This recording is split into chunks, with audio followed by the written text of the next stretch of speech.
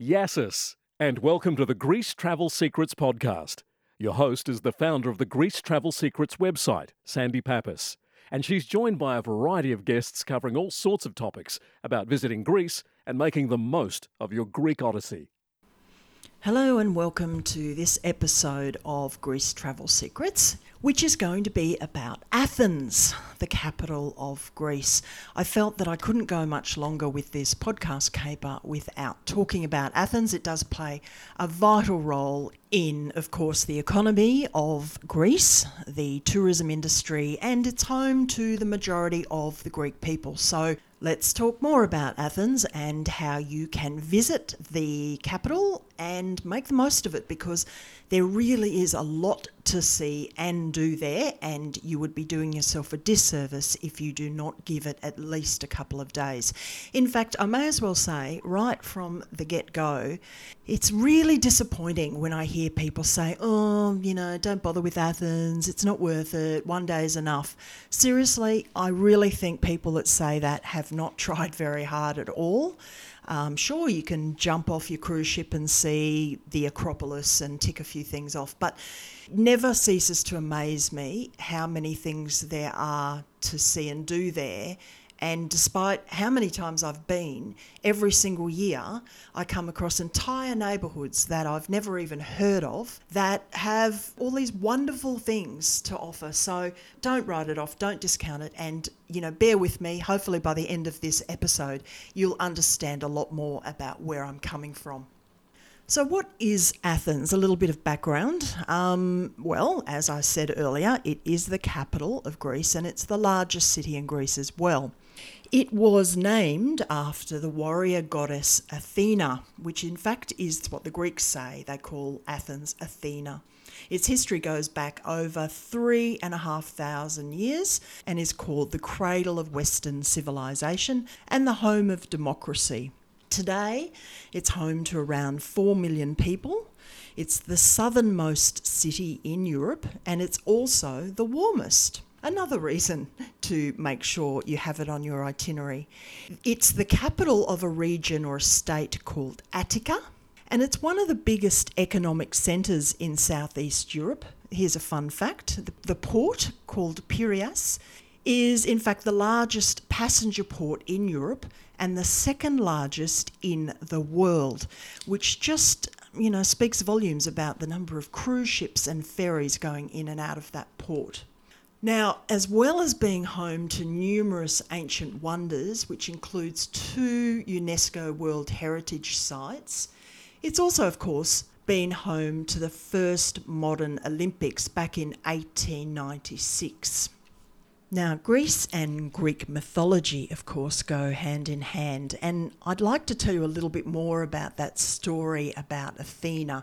It may just be a story, sure, but hey, for many, many generations, this was their religion. Greek mythology was the religion of the time in the Greek Empire, and these were the stories that shaped their culture.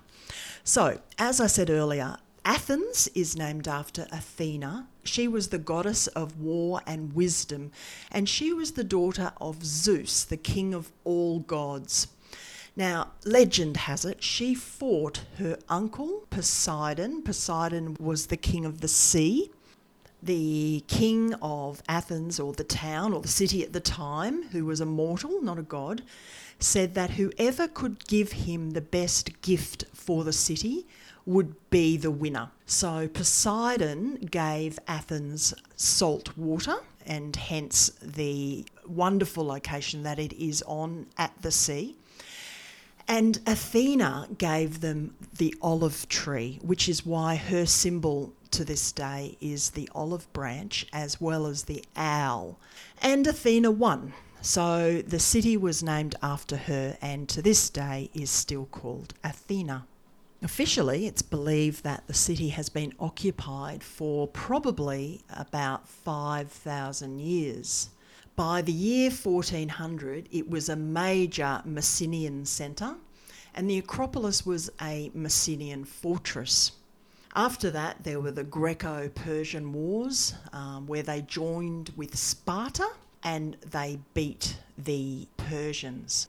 After that came an era that they called the Golden Age of Athenian democracy, where the city flourished, and during that time it produced famous historians, major playwrights who invented the concept of the theatre. The father of medicine was in Athens at the time, Hippocrates. The famous philosophers came along, such as Socrates. There was a major period of expansion during that time when they built the Parthenon as a temple to Athena. So, even right there, you can see how powerful Athens has been and still is as a contribution to the world as a whole with all of those things that they invented. It truly is extraordinary when you think about it. Now, in the mid-4th century, they were defeated by the Macedonians and then later by Rome. Of course, by this stage, the Greek Empire was contracting and the Roman Empire was expanding rapidly throughout the world. Emperor Hadrian of Rome came along and he built the aqueducts, he built libraries, he built the agoras, which are the markets, and he built a number of temples, such as the Temple of Olympian Zeus, of which you can see some of it today. By the end of antiquity, other conquerors, particularly some of the Germanic and other European conquerors, had come along and caused a lot of destruction to Athens, but they did introduce churches, which was a new concept to Greece. Greece then prospered quite significantly during the Crusades. Then they were conquered again by the Ottomans. And then there was the Greek War of Independence, which established the Kingdom of Greece as we know it today. And in fact, the first capital of Greece was the small city of Nafplio, which is now 2 hours' drive west of Athens. And not long after it became Athens. The population increased significantly after World War II, leading to the huge urban sprawl that we do see there today. The city cleaned up quite a lot for the 2004 Olympics. Then along came the global financial crisis, or the GFC, or as the Greeks call it, the crisis. That was in 2008. And sadly, it affected Greece quite significantly. There was huge unemployment, particularly among the youth, which in turn led to an upturn in crime and a huge wave of graffiti around the city, something that you will still see a lot of. Things started to get a lot better for the Greeks in recent years. Tourism in particular has been booming and they were really starting to get on their feet again, especially with a pretty stable government. And of course, here we are in 2020 and the time of COVID-19, which will most definitely impact Greece, as it will all economies. How and to what extent remains to be seen. But anyway, that is Athens in a nutshell in terms of history and how it was established. So let's talk more now about, tourism and what you do as a tourist if you were visiting Athens. I guess it's worth mentioning how you would get to Athens. It, of course, has an international airport, and that is where most people arrive. But as I said earlier, with a port like Piraeus, there are also a huge number of people that arrive by sea, and they may come on ferries from other islands, from other countries such as Italy or Turkey, and they may come overland either by train or by car. Athens has a huge range of accommodation, and again, until this COVID crisis, it had one of the largest number of Airbnb properties anywhere on the planet, possibly a few too many, and that was causing some other social issues. So it will be interesting to see what happens moving forward. I know a lot of those properties have been taken off the market and are back in the long-term rental pools. But there's also a lot of lovely hotels, a lot of small hotels, and hotels and accommodation in general in Athens is really quite affordable compared to other European capitals. You'll get a lot more bangs for your buck in Athens. So let's talk about what there is to see and do in this amazing city. I've talked it up quite a bit now, so you're probably thinking to yourself, okay, girl, now you've got to convince us about why we should spend so much time in this city. So let's talk about the things that there are to see. Clearly, it is a city that is quite famous for its ancient and archaeological sites, and none more famous, of course, than the Acropolis. The Acropolis, as I mentioned earlier, was originally built and was occupied by the Mycenaean kings, but it went on throughout the course of many centuries to be occupied by various different people. It has been used as a mosque. It's been used for various different religions. There were a number of temples built there. And just to be, I guess, a really important point about the Acropolis is it's considered a citadel, so like a walled city. And Athens was home to this big rocky outcrop right in the middle of the plateau or the basin. And that's where they decided to build this temple at the very top of that. So it's right smack bang in the middle of Athens, and the whole city just sprawls out around it. And all of the ancient sites and everything that you want to see and do is all around the perimeter and the base of the Acropolis. So you can easily just spend, days just wandering around the perimeter of the hill and everything you really need to see and do. And most of the highlights of Athens are located in that area and all very walkable. It's fairly flat and very easy to get around. So seeing the Acropolis obviously is a must do, and I've been there a couple of times now and I'll go again. It's one of those places that never ceases to awe and inspire you, and hopefully you'll also be able to get a hotel in Athens that has a view of the Acropolis, and every time you look out the window you'll just think, wow. So it's very, very worthwhile. It can get very crowded. I have a whole guide on the website at greecetravelsecrets.com about visiting the Acropolis and some tips on how to avoid those crowds and how to make the most of your visit. It also talks about another thing to do in Athens that I highly recommend, and you should try and do these two things together, and that is to visit the Acropolis Museum. This is located near the northern gate of the Acropolis, and it's quite new. It was only built about 10 years ago. It's architecturally quite stunning. It's a big glass and steel structure. And inside this museum are all the artefacts and things of interest that they have excavated from the Acropolis itself, and they're safely homed inside the museum.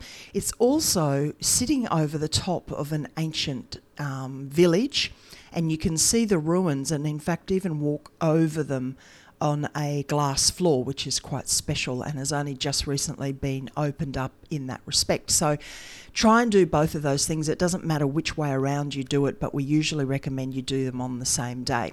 They're very close together, and a lot of the tickets that you buy will package them up anyway.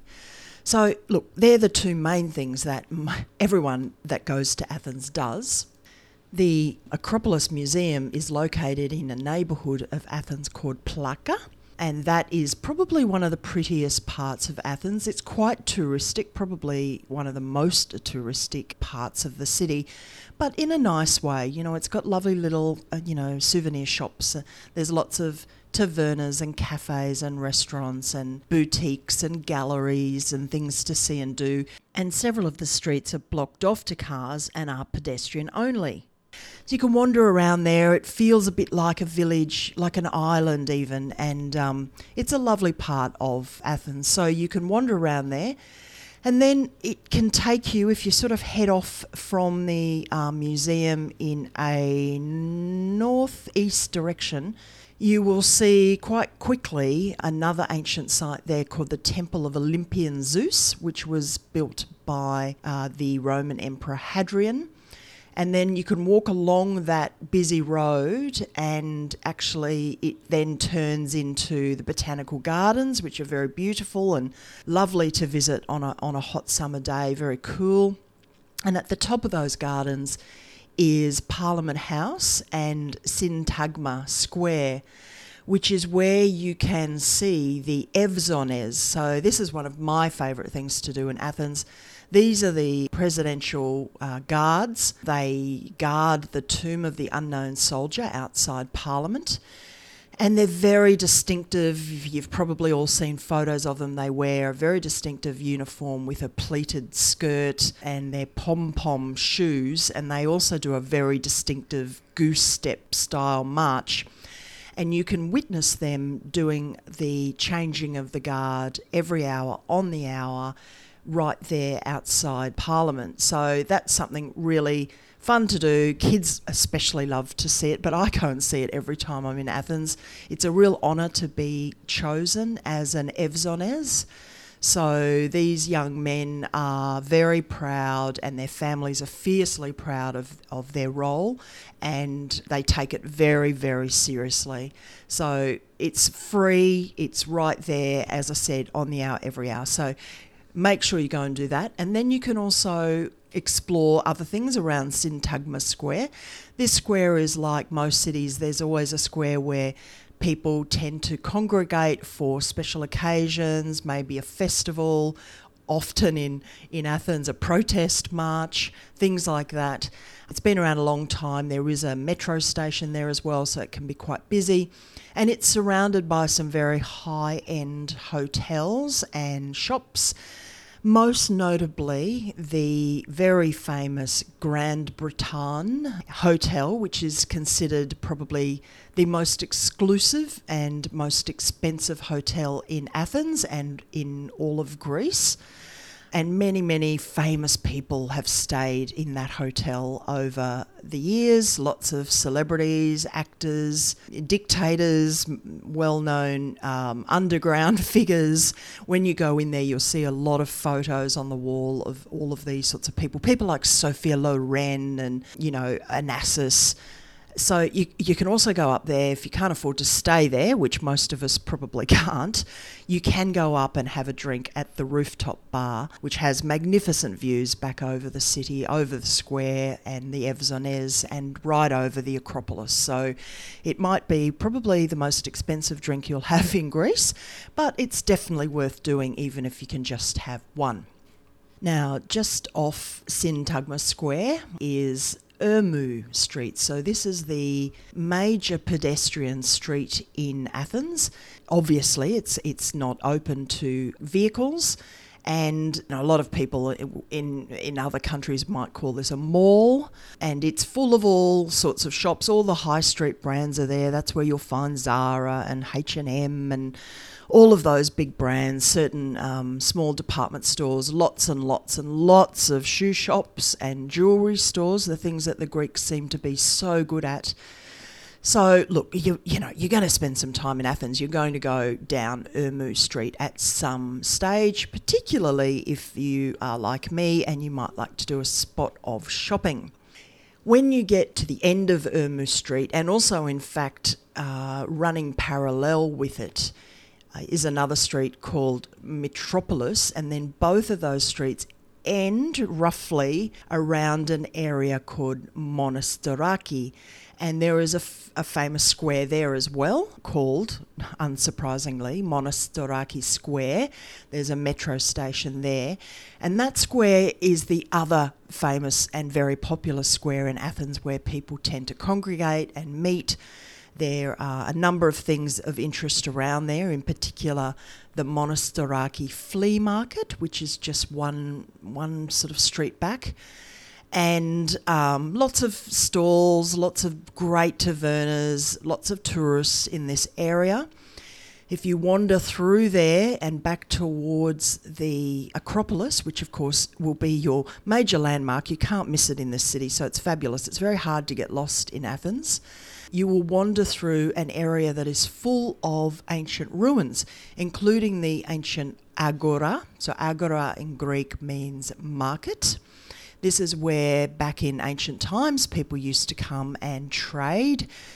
It's also where a lot of the famous philosophers, this is where, Socrates would have taught his students under the trees. This would have been sort of the heartbeat of ancient Greece at one stage, where they were, trading in the market, but there were also temples there were libraries. Some of these things are still very well preserved, actually. The Temple of Hephaestus is one of the best preserved temples in Greece, and has been turned into a museum, so you can go in there and see, life as it once was back in ancient times. So you can easily spend a couple of hours in that area, and it's such a contrast between, the newer shops and the flea market in Monastiraki, only, metres away, really, with modern Greece meeting ancient Greece right there in front of your eyes. So definitely spend some time there. And then one of our favourite parts of Athens is then just north of this area. It's an area called Syri. That's spelt P-S-I-R-I, or you may see it as P-S-Y-R-I. It is probably the most bohemian part of Athens. It's a bit grungy. There's lots of really cool little bars and cafes and tavernas. This is where you might find people playing live music on the bouzouki at night time. It's where a lot of the nightlife happens. And I'm not talking about big nightclubs here. I'm talking about small, intimate bars and tavernas. There's a lot of graffiti in this area. You'll see graffiti all over Athens, which is unfortunate, but it is improving. And the reason it's improving is because of this very robust street art industry that has flourished in Athens.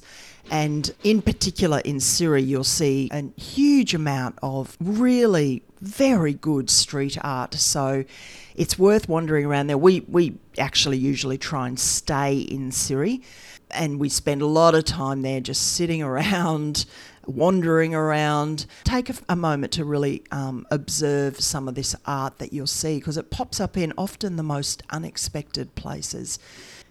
And just behind Syri, a very short walk, only another block or so, you'll come across the central market of Athens. This takes up a couple of blocks. It's officially called the Central Municipal Market. And inside, much of it is indoors. There you'll find all these butchers and fishmongers and other vendors selling lots of fresh food. But even all around the market, as is often the case with these big food markets, there's lots and lots of vendors selling all sorts of things, plants and herbs and spices and wine and fruit and vegetables and tea. And there's entire massive stores selling nothing but, sausages and delicatessen lines, and lots of really great little cafes and tavernas around there too, because of course they're sourcing the food so freshly from the market nearby. So it's easy to spend quite a bit of time in that entire area and go back. I mean, we go back every time we visit Athens, and we always seem to find another street and another taverna and another place that we'd never heard of. It is a great neighbourhood to spend some time, very lively, particularly at night time. So speaking of nighttime, look, like much of Greece, Athens really comes alive at nighttime. It's got a fabulous atmosphere. They have late dinners. Like many places on the Mediterranean, they tend to have very late lunches, perhaps a nap, and then dinner normally does not occur before 10 p.m. So if you see people out having dinner at 7 or 8 o'clock at night, like you might have at home, those people are all tourists. The locals go out more like maybe even 11, and they may not go to bed until 2 or 3 in the morning, which, is kind of conducive to the weather and certainly the holiday atmosphere during the tourist season.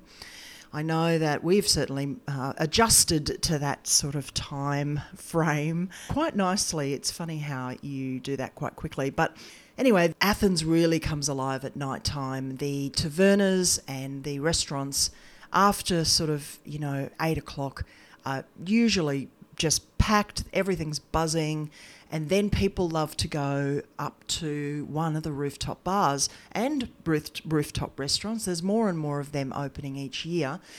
It's also nice, of course, to have a drink up on one of the rooftop bars before dinner when the sun may be setting. It usually sets in summer after 8, closer to 9 p.m. And there's a number of great bars that you can go to now. So again, on the website, I have a guide to several guides to Athens. One in particular talks about what you might do in just one day in Athens. And it lists a number of restaurants and tavernas and bars that we particularly love to go to. So you can find them all there. Now, I could spend hours talking about Athens. There's a lot more things to do and see there, but we are getting short on time and I do want to wrap this up soon. It is worth mentioning that there are a number of day trips you can do from Athens. Really exceptionally good day trips too. So you don't have to drag your bags all around the place and stay somewhere new every night. You can base yourself in Athens for 3, 4, 5 days and do a couple of these day trips to, again, really maximise your time in the city. Some of those day trips would include visits out to the incredible temple and sacred site of Delphi. On the way, you may opt to stop somewhere like the Corinth Canal and ancient Corinth. You may go and check out some of the northern parts of the Peloponnese, such as the city of Nafplio and some of the ancient sites around it, such as the beautiful theatre and sanctuary of Epidavros. You may even do a day trip, although we normally recommend an overnight trip up to the incredible monasteries in Meteora. And the other thing that you can do, which is extremely popular, we've done it ourselves, is you can go and visit some of the Saronic Islands, which are only sort of 1 to 2 hours away by ferry from Athens. So you can easily do that just by catching the public ferries, or you can grab a tour, jump on one of the organised cruises that go out and visit several of them in a day. There's also an area south of Athens that obviously goes all along the coast, and it's nicely referred to as the Athenian Riviera. There's a number of lovely beaches there, and it is actually quite a popular holiday area for Greeks. There's a number of resorts, lots of accommodation, different styles, small hotels, big hotels. There's even a Four Seasons hotel down there. Several marinas and lots of beach activities. So it's a nice spot to go, whether it's just for the day or, in fact, we've even sometimes chosen to spend a few nights there rather than go back into Athens itself, say, at the end of a trip. It's actually a little bit closer and a little bit quicker to get to the airport from there as well, and to the port of Piraeus. So that's an area definitely worth exploring. It also has some ancient sites, such as at the Cape of Sunion, where you can see the Temple of Apollo. So all of these wonderful day trips or longer trips, again, can be found in articles on the website. So head to Greece Travel Secrets. If you look up the page for Athens, you'll see quite a lot of information there. There's an article on things to do, where to stay, day trips from Athens, which lists most of the things I just mentioned. And there's also some itinerary guides that are quite lengthy. Also, don't forget to download. You can get a printable copy of an entire 7-day itinerary, which includes a lot of suggestions for Athens. So go to the website again, and up on the top right-hand menu bar, you'll see a section called Free Itinerary, and simply fill that out and it will pop into your inbox. So that concludes, I think, for today. We'll wrap that up on Athens. As I said, there's so much more I could say. I'm sure I will do subsequent other episodes on Athens in the future, but I hope it was enough for you to understand why we're so passionate about Athens, why we do highly recommend it to people. Don't write it off as just another big city. It's different to other European cities, although it's similar as well. It's very charming. It's one of those cities that gets under your skin and you keep discovering new layers of it every time you visit. So I hope you get to enjoy it as much as we do, and I'd love to hear your feedback if you have any suggestions or any feedback on the podcast and the website. Please, by all means, reach out to me here or on the Facebook group. So once again, you'll find all the resources at greecetravelsecrets.com. Thank you again for listening, or Evkalisto, and I hope that wherever you are, stay safe, and I look forward to talking to you again next time.